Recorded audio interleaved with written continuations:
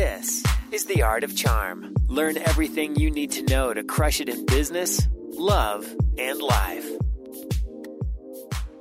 Welcome to The Art of Charm. I'm your host, Jordan Harbinger. Today we're talking with my friend David Burkus, author of Under New Management. We're going to talk about how to manage your existing network, why contacts at your former job or career might actually be more important now than they ever were, and how your productivity is affected by those around you, and how to maximize those effects for the better. And with that, welcome to the show. We bring together the best thought leaders, teachers, and exceptional individuals to teach you how to be a top performer in life, love, and at work. If you're new to The Art of Charm, we'd love to send you some top episodes and the toolbox, where we discuss body language, nonverbal communication, persuasion, networking, negotiation, and everything else we teach here at AOC. In the U.S., just text CHARMED to 33444. That's CHARMED to 33444. Everywhere else, go to theartofcharm.com. We may not have all the answers, but we definitely have all the right questions. All right, let's talk to David Burkus. Tell us what you do in one sentence. That's how I start every show, and yours is no different. What do I do in one sentence? I make it easier for ideas to leave the ivory tower and get adopted by the people in the corner office that need them. Okay, so ivory tower being the academic. Right. Here's how you lead people. There's tons of great research on human behavior and leadership and how people interact in organizations. And a lot of it is written for an audience of other academics. So it gets published in a journal, it gets read by 12 people, and then nothing happens. Pat self on back. I invented a new concept. We tested it in a lab, never in a real company because that would be too much work, ... Right. And some of it is amazing, but because you don't speak practitioner, it never actually makes the transfer out of one realm into the other. And this realm, in my opinion, is desperate for it. It seems like that. And I read the book, actually, the Under New Management piece, which at first I thought, where is the angle for AOC with this? Because at first glance, it's a roundup of all these things that many of us who read tons of business information or read tons of business books might have heard before. Things like, hey, open office spaces, not as good as you think, and flexible scheduling or flexible time off and things like that. Here's how the policy really works in action. And you've managed to take those topics, but then take a really deep dive into a lot of them in a really interesting way. And I would love to talk about some of that. But since this is Art of Charm, I also want to steer completely off the road from what you wrote in the book and talk about how normal people who aren't necessarily business leaders can apply this stuff in their daily life. Yeah, no, totally. And of course, I'm biased. This can apply sort of everywhere. And I listen to AOC, so... Good reference. Appreciate it. Totally. Yeah. A degree symbol C. Right. Yes. The hats that we have an A and then a degree symbol and a C. I love it. It's my new favorite hat, actually. You can't get a small O. They don't do small O's on swag. Not yet. That's awesome. Well, first of all, I love the branding, the way you've been able to do this. You travel around the world talking about things that you wrote about in a book, which you got from researching things that other people researched, and you just put it together in a way that's really genius. So your work product, it's real. Right. But at the same time, you've managed to become this messenger that makes a living being the messenger of translating things into application, which in large part is what I also do on this show. I take something where everybody goes, here's a bunch of science. And I'm like, how do I make money with this? Or how do I become a better significant other with this? Or how do I negotiate a higher salary with this? Right, totally. You're doing that and you're flying all over the world talking about it. I'd love to hear some of the topics that you're discussing right now. Yeah, and messenger is actually a really good term because that's kind of the goal is to say, hey, here are these great ideas you may not have seen. In network theory, the fancy term is structural whole, right? So we find that there's this desperate need for if different clusters of people in different subjects and the person that can bridge the gap. That's you. There's a desperate need for that in a lot of different networks so we can bring those ideas together. I mean, really, it just comes from trying to connect things, to find sort of that through line between a lot of different ideas. So when such and such company does this, it gets a lot of press. You were talking about flexible work, unlimited vacation, Netflix, for example. Yeah. Right, exactly. But what doesn't get a lot of press is over here, where a lot of people aren't in this community can see it over here, is this amazing research on trust being reciprocal, right? Nobody earns trust. Trust is reciprocated. You give trust and then it's reciprocated to you. And that's what an unlimited vacation policy does, for example. So it's about sort of putting those two connections together. There's a ton of research here, even getting down to sort of the biochemical level of why people trust other people, why they trust their companies, et cetera. This just happens to be an example of that. And that's the goal, is to sort of connect these. So you're looking at oxytocin on Business Insider. They're very good. Yes. Right?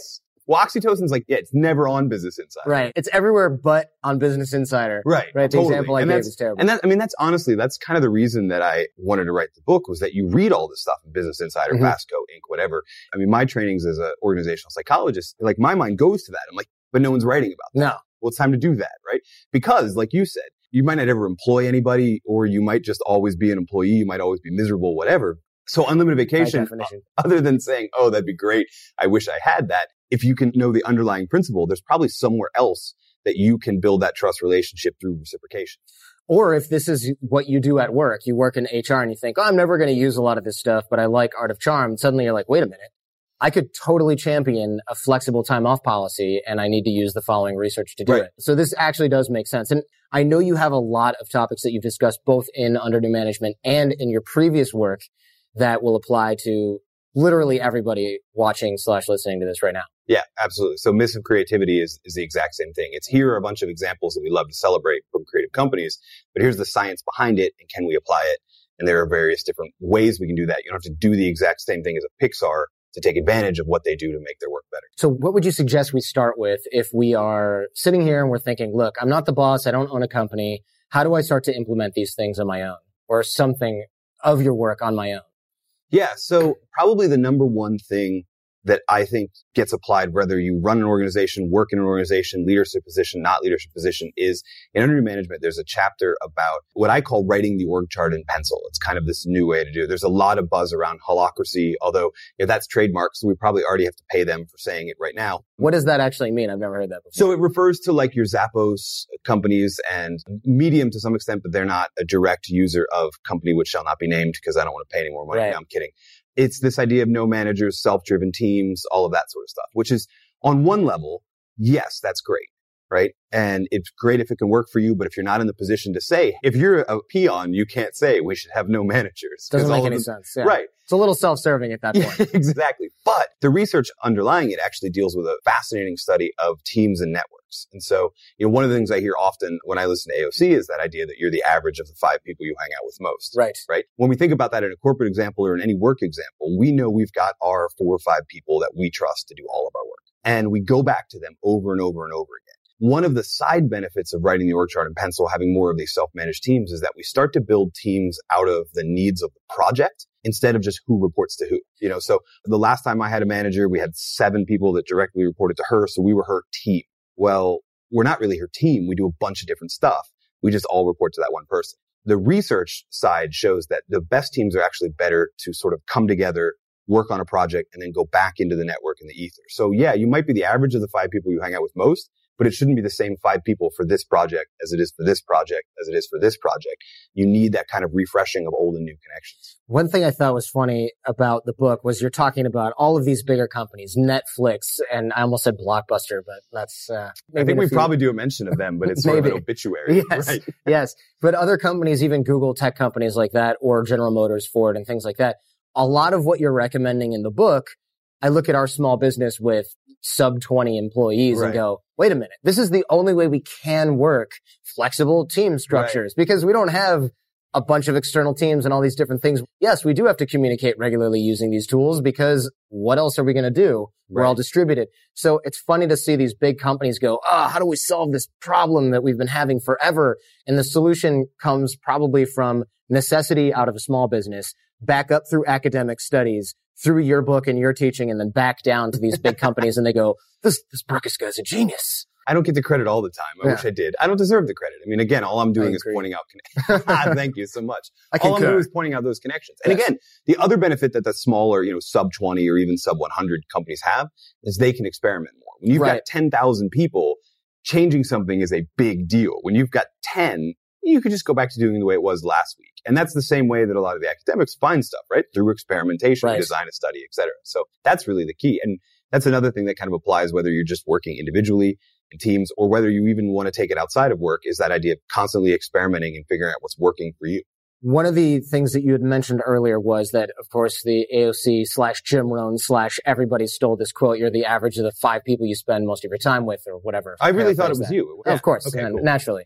And in the book, I should say, you mentioned that a lot of teams will work together, and a lot of times people move on, they move into different industries, they go into different warehouses or silos where they work in different things, different companies, different industries. Your network then expands if you treat it right. And one of the things we talk about the most at Art of Charm is networking. We teach it at our live events. We teach it at our boot camps. We're constantly working on these skill sets. How can people who are transitioning jobs both use that to increase their network, maybe the non-obvious way that you're just meeting a whole bunch of new people, but also maintain the connections in your old job or your old industry so that they don't just become people you used to work with and instead become part of your greater network. Yeah, that second part is the really key thing. So if I can get a bit nerdy for a second. Please do. There's this awesome study of engineers in a lot of different firms. And engineers essentially work on things that then get patented. So because of the way patents work, we can actually track engineers through different companies. When you're filing a patent, you file everybody that's worked on it, your sort of current network, but you also file other patents. You have to reference the other patents that influence it. Total side other nerdy thing, Thomas Edison's actual patent for the light bulb is called improvement in electric light because it cites Jonathan Starr's patent, which was the actual inventor of the light bulb. He died on a transatlantic voyage back from Britain, so we never talk about stuff. Right, I was going to say, never heard of that guy. From the nerdy thing over what here, a bummer. Back to over here. So one of the things that's really interesting, and a lot of people argue to sort of limit mobility and shut down communication with people when they leave. We think the obvious. If somebody goes from firm A to firm B, then they're going to take all of the knowledge they learned at firm A and use it to do their work at firm B. So clearly firm B benefits from this person's knowledge, new person from an old network coming over. But what we actually find is that a lot of the information from firm B migrates back to firm A. So people who remain are now citing patents that were developed in firm B because that person who moved has become that structural whole we were joking about earlier. They're that sort of linchpin that's putting them together. The biggest thing I think for this is a lot of times people do exactly what you said. They treat former coworkers, employees, and all that sort of stuff just as that former employees. Right. They don't make an honest effort to sort of keep in touch with them. And it doesn't take much. Right? It takes maybe a quarterly check-in, maybe an annual thing, depending on the nature of the relationship. But it's hugely important for that. And I know from AOC, you've talked about before the idea of finding jobs from weak ties, right? Because the people that you're with and close to don't have any more information than you do. Right. You work with them people who are every out day. in there. Yeah. The only way you can kind of get the permission, keep in touch with them, is to have that kind of regularly check in with people so that you're keeping ties on it. Over the last 17 years, we have launched our fair share of online courses, coaching programs, and finding the right platform has always been a challenge. They say if you do what you love, you never work a day in your life. But if you're an entrepreneur, you know the hard work that comes with it. That's why you need Kajabi. Kajabi makes it easy to run your entire online business from one platform so you can focus on what you love, creating. Kajabi is the ultimate all-in-one platform that helps creators and entrepreneurs build successful online businesses by unlocking predictable, recurring revenue. No matter your niche, Kajabi makes it easy to turn your skills, passions, and experiences into enriching online courses, exclusive membership sites, subscription podcasts, thriving communities, personalized coaching, and more. The best part? Kajabi doesn't cut into your revenue because everything is owned and controlled by you. So keep 100% of what you earn. And with Kajabi, you also get robust analytics, easy payment options, email marketing tools, and customizable website templates, all built in. You don't even need a huge audience to make sustainable income. There are thousands of creators on Kajabi making 6 and 7 figures with less than 50,000 followers. Right now, Kajabi is offering a free 30-day trial to start your business if you go to kajabi.com/charm. That's KAJABI.com/charm. Go to kajabi.com/charm and join the creators and entrepreneurs who have made over $7 billion. Johnny, we know if you listen to the show, you are driven. In fact, we're driven by the search for better. But when it comes to hiring, the best way to search for a candidate isn't to search at all. Don't search, match with Indeed.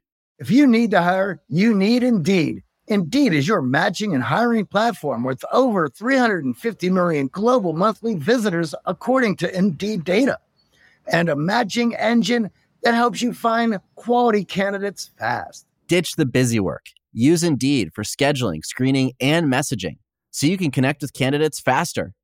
And Indeed doesn't just help you hire faster.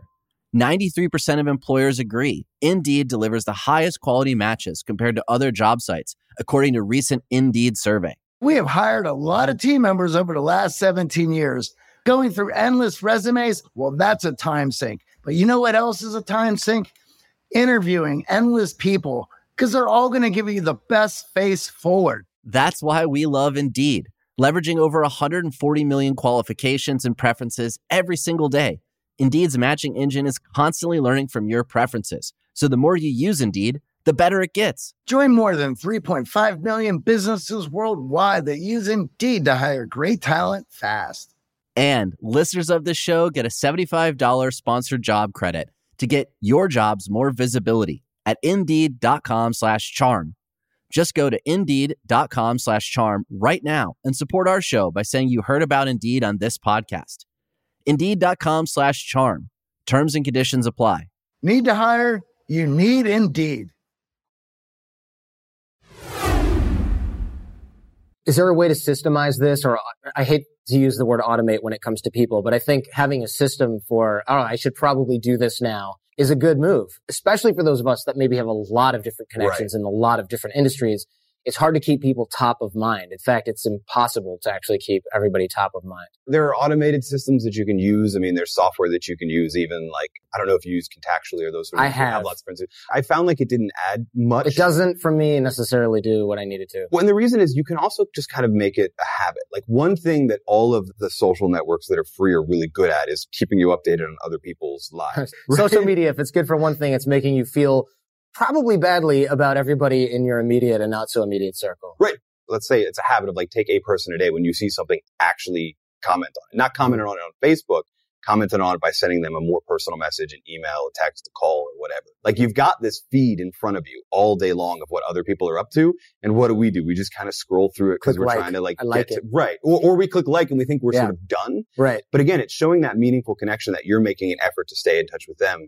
And to think back to the reciprocation and the trust thing, the thing that I've been amazed with is it goes backwards too. So when I make an effort to stay up to date on what you're up to, right?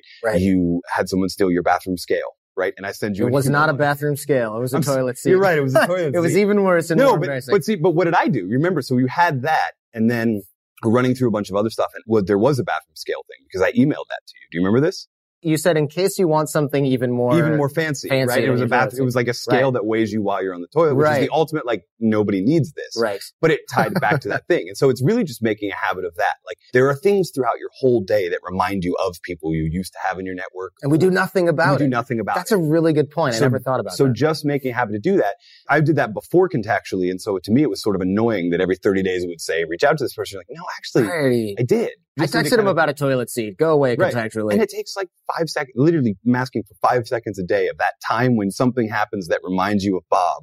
Text Bob. This is so ridiculously simple that I'm irritated that I didn't think of it before because... When also that I totally did it to you and then revealed and I the mindset still didn't thing. even get it. Right. Yeah. It's a brilliant point because we do check Facebook. Many of us / most of us do check Facebook or Twitter or Instagram, whatever. Or LinkedIn if you still have one of those. Well, I don't know what that is. I've heard of that somewhere. If you look at this feed, you see things that people are up to. They're getting married. They've got a dog. Their dog and then went for a walk on a nice beach. Even if it's a really simple, non-pivotal life moment, they don't have to be getting engaged or have a loss. You can still send that person a text. You can also click like. Don't feel bad. You'll still get your little dopamine rush. You can click like, and then you can text them and say, oh, I didn't know you got a puppy. That's so fun. Enjoy that, or whatever it is that you want, or a joke.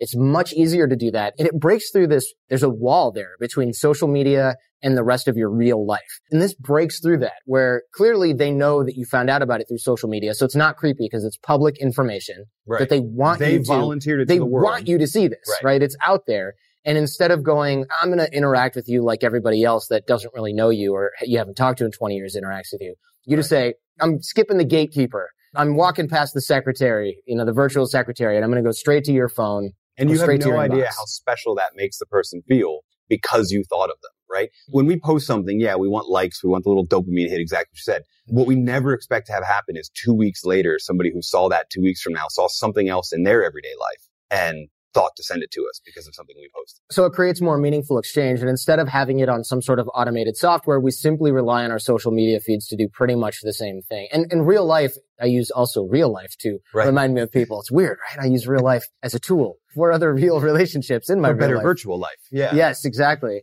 I saw somebody who looked like one of our mutual friends, but was much, much older. And I ended up kind of sneakily, speaking of being creepy, taking a picture of this person at an airport eating like a burrito or whatever. Right. And I sent it to him and I was like, this is you in 20 years. And that sparked this conversation that went for the next few minutes while I was waiting for the plane.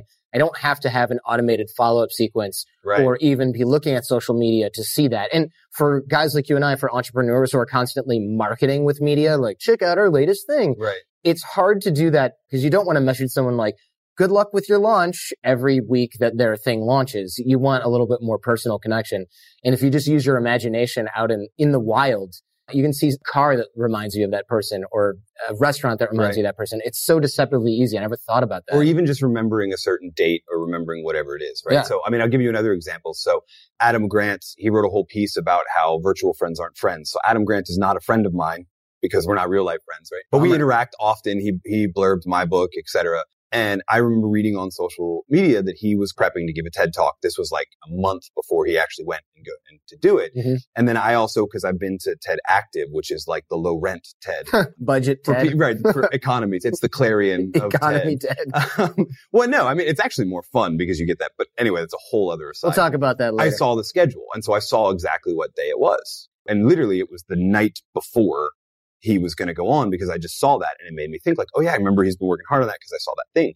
And so I sent him just a quick email that was like, hey, good luck tomorrow. And you have no idea how special that makes me feel. And then you actually mentioned it when you were saying at the airport, it turned into like a 4 or 5 minute thing. Yeah. That's the other key is you have that and then you go, so what's new with you? Yeah, of course. Right? And I literally had somebody do this to me yesterday, sending out a little thing. We went back and forth and then, so what's new with you? And that's when you get the update from your network on stuff you might not be aware of, et cetera. I think that's a really good point, parlaying that into a conversation. So what's new in your world or what's new with you or how's the wife and kids? Something that's really standard, but also encourages them to respond. Because what you don't want, and this is something that I get sometimes that actually, I won't say drives me crazy. It's not that level elevated, but it really puts a bad taste in my mouth. When somebody sees, hey, I see you've got this going on. Let me know if you need help with this. There's two shades of this, right?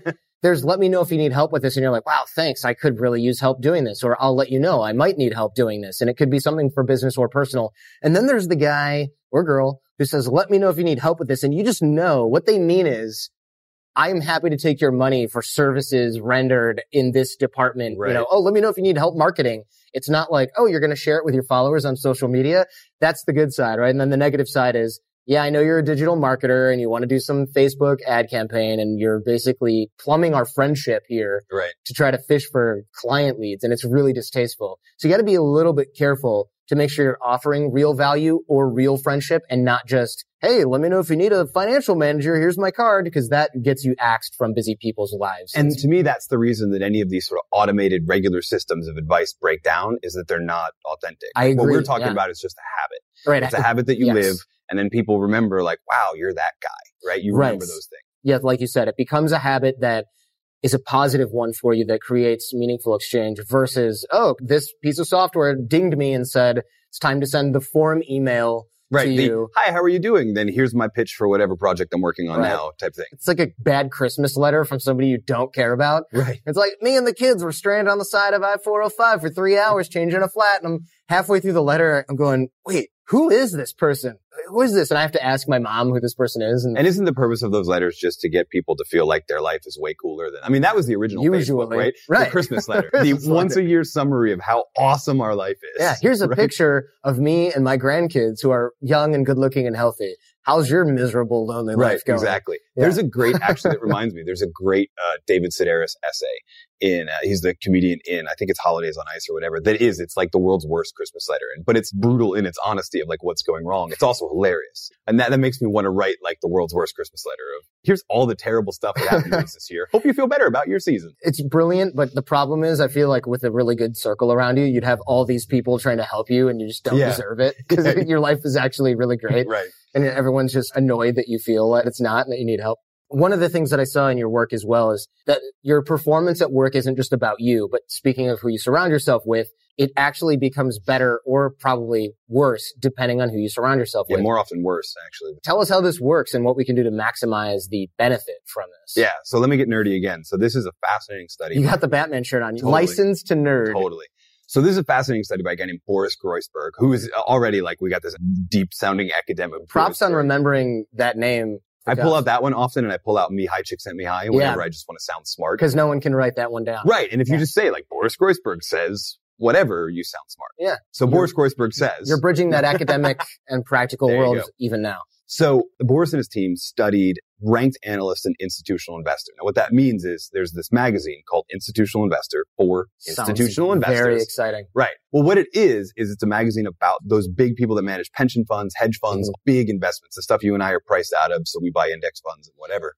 Right. Not to get into a Tony Robbins interview, but this is what we do. Managing like the NYPD pension fund or the teachers fund. Got it. So all of those people are making their decisions based on reports that are written by analysts on here's the state of the industry, here's the state of this company, et cetera. These analysts get paid a lot of money, right? Because their job is to study this report, et cetera. So Institutional Investor runs an annual ranking of who are the best. They survey all the people who are running the NYPD pension fund and they ask who gives you the best information, right? So these are the star players in the industry, right? And they get ranked 1, 2, 3 in an honorable mention. These are the star players. And you can imagine once you hit that ranking, the phone rings a lot. Sure. Right? Because people want to snatch you away and get you to work at this other You're firm. literally worth as much money as people can throw at you times. Well, you think that, right? And that's why they call. What Groisberg studied was what happens to performance once these people move over. And he found that in most cases, the performance just drops. Now, back to David Burkus. As soon as you start doing really well and you get popular, you tank? Well, if you move, right? Because what you're doing is you're saying, yeah, it's all me. It's my knowledge, you switch firms. You switch firms. You answer the headhunter call and you switch firms, your performance tanks. And there's an exception to this, actually. There's 2 exceptions, which I think is really cool. The first one is women, which is interesting. But what the rationale for this is that because they're sort of not an old boys network, women actually have to take more deliberate steps to build their network, to build resources, to get things. And when they're planted at a new firm, they'll be able to do that better because they've already refined it. The second one is what they call lift outs, which is you're a star player, so we're going to purchase your entire team. I mean, imagine if I ran a radio show or a radio network and I said, Jordan, Art of Charm, it's awesome. I want to hire you, but I left Jason. That would not happen. I'd have to bring your whole team because you can't do that level of performance without your whole team. Right. That's what Groisberg's research found. And that's why these star performers tanked, except those lift outs when we took the whole team with us. So that begs this question of like, how much is performance? And by some cases, 60% of individual performance can actually be explained by the team that you're on, the company that you're in, the resources you have, all that sort of stuff. This is going straight to Jason's head right now.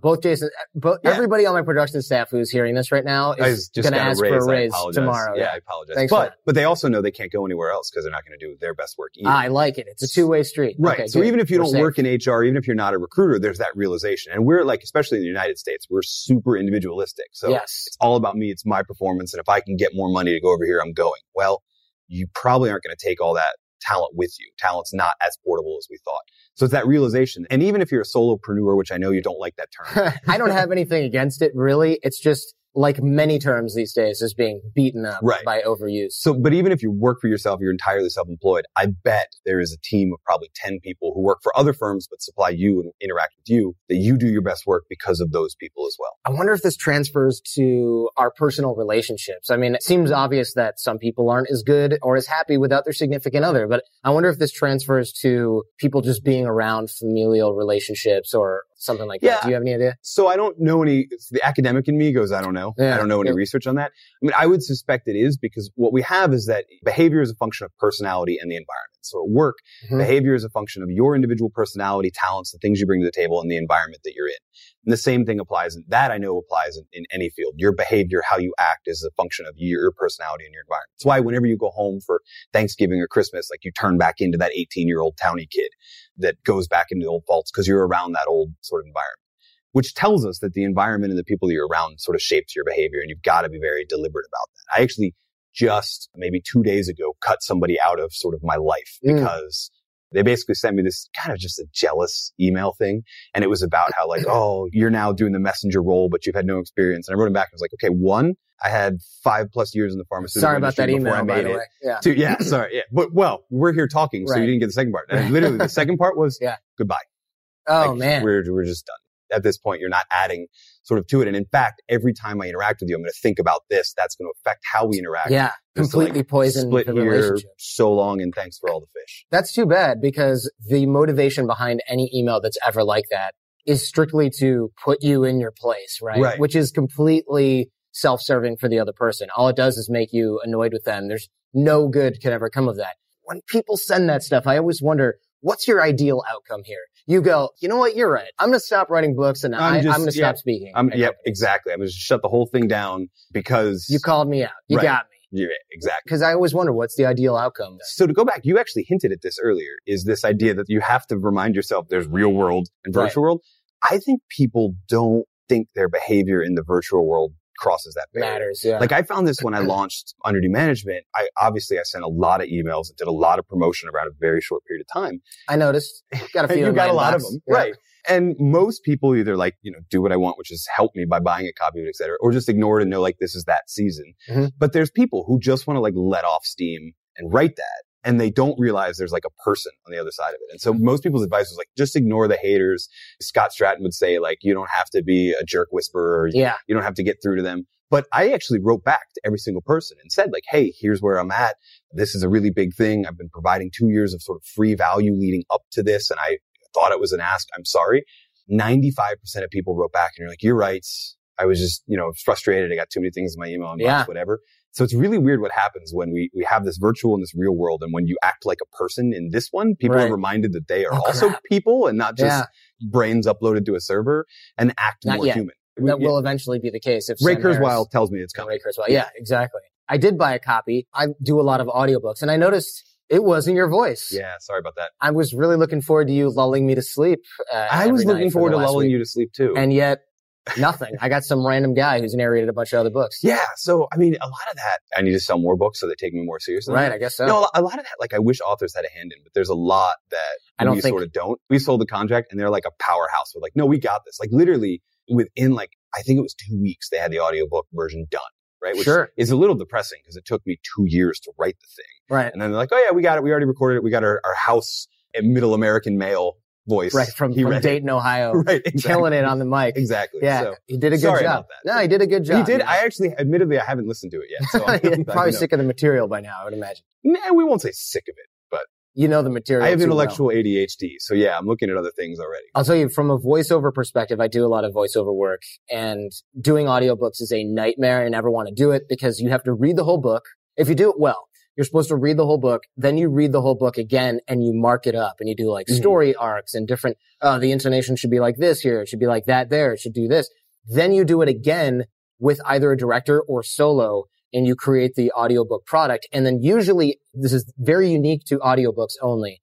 Usually you as the voiceover person for that audiobook, you have to edit it as well. Or you hire a producer to do so.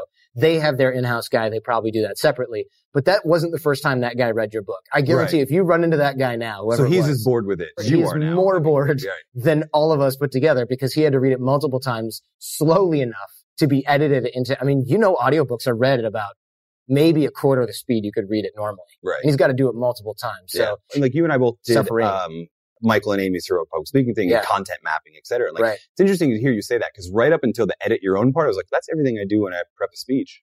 Except your book was 16 and a half hours or something like that. High five. You slogged through it. I slogged through it at maybe a multiple of that. So it was 1.5x or something, but still. That's a lot of cycling is when that happened. Oh, so it was my book when you posted that thing about people who listen to them on speed. How do you do it? I'm on it. I got a lot of content to get through here. So I thought it was pretty interesting that you didn't get to do your own book. There are a lot of authors that do get to voice over their own book that don't have speaking chops or presentation chops at all. And they still get to voice over their book. So it was your agent or whatever. So let me ask you this. Are you disappointed when you find that? Did you ever not buy a book because it was somebody else doing it? At first, I bought a couple audiobooks and thought, I don't care if the author voices him over. It's stupid. Right. I don't care what this person sounds like. But bear in mind, now I'm interviewing more than 90% of the authors whose work I'm reading. So it's weird for me to listen to an entire book and then talk to the real person and go, why did they hire somebody else to do this book? It makes no sense. Yeah. So now I am disappointed when it's not the author. And I don't know if I would not buy it because I still have to prep for the show, but it is so stupid in my opinion to not have the author do it. I totally understand why they don't. It's actually a talent/performance that many people who are great writers cannot do and should not do. But for me as an interviewer, I'm in this unique position where I'm going to hear your real voice anyway. I'd like to be used to it.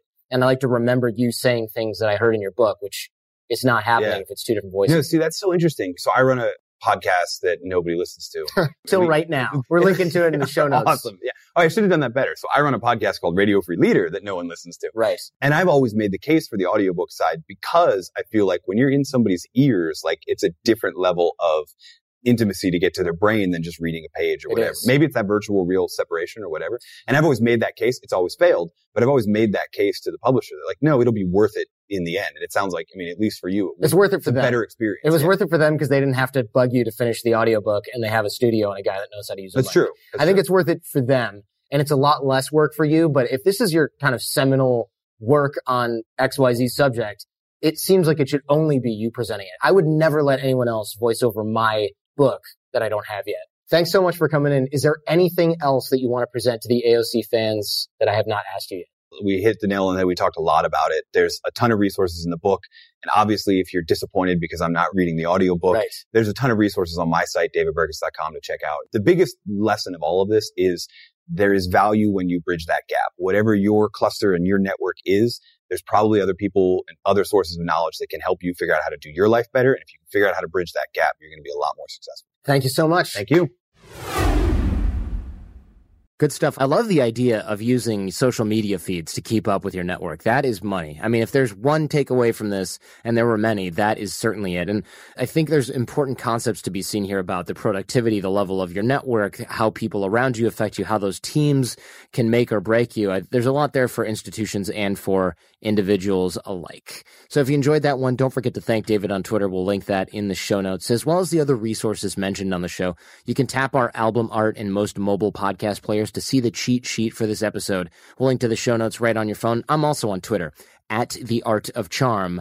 On Twitter, I post articles, insights, and talk a lot with show fans and guests alike. So check that out if you're into that. I also want to encourage you to join us in our Social Capital Challenge. That's theartofcharm.com/challenge, or in the USA only, text CHARMED to 33444. That's CHARMED to 33444.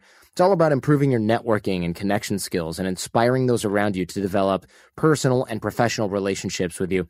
We'll also email you our fundamentals toolbox that I mentioned earlier on the show. I'm also doing regular videos with drills and exercises to help you move forward, and this will make you a better networker. It'll make you a better connector, and it'll make you a better thinker. That's theartofcharm.com/challenge, or text CHARMED to 33444. This episode of The Art of Charm was produced by Jason DeFilippo. Jason Sanderson is our audio engineer and editor. Show notes on the website are by Robert Fogarty. I'm your host, Jordan Harbinger. Now go ahead, tell your friends, because the greatest compliment you can give us is a referral to someone else, either in person or shared on the web. Now stay charming and leave everything and everyone better than you found them. Thanks for listening to The Art of Charm. Get more confidence, relationship skills, life hacks, and more at theartofcharmpodcast.com.